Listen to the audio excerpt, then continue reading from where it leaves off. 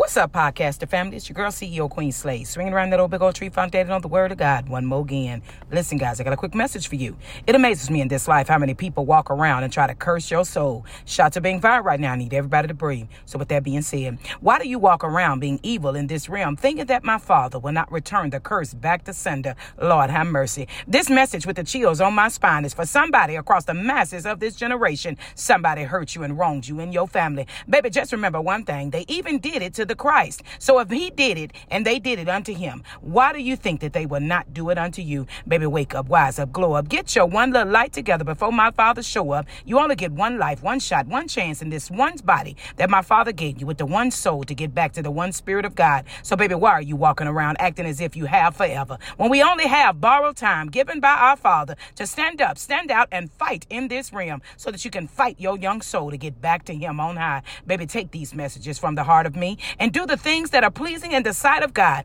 before my Father pull the plug, because that curse will return back to sender. I said what I said on this internet. Who's supposed to check in the charger? Let me step back and wait. Now one of you, because my Father is the God of curses and blessings, and he watches over his favorite children. And I'm out.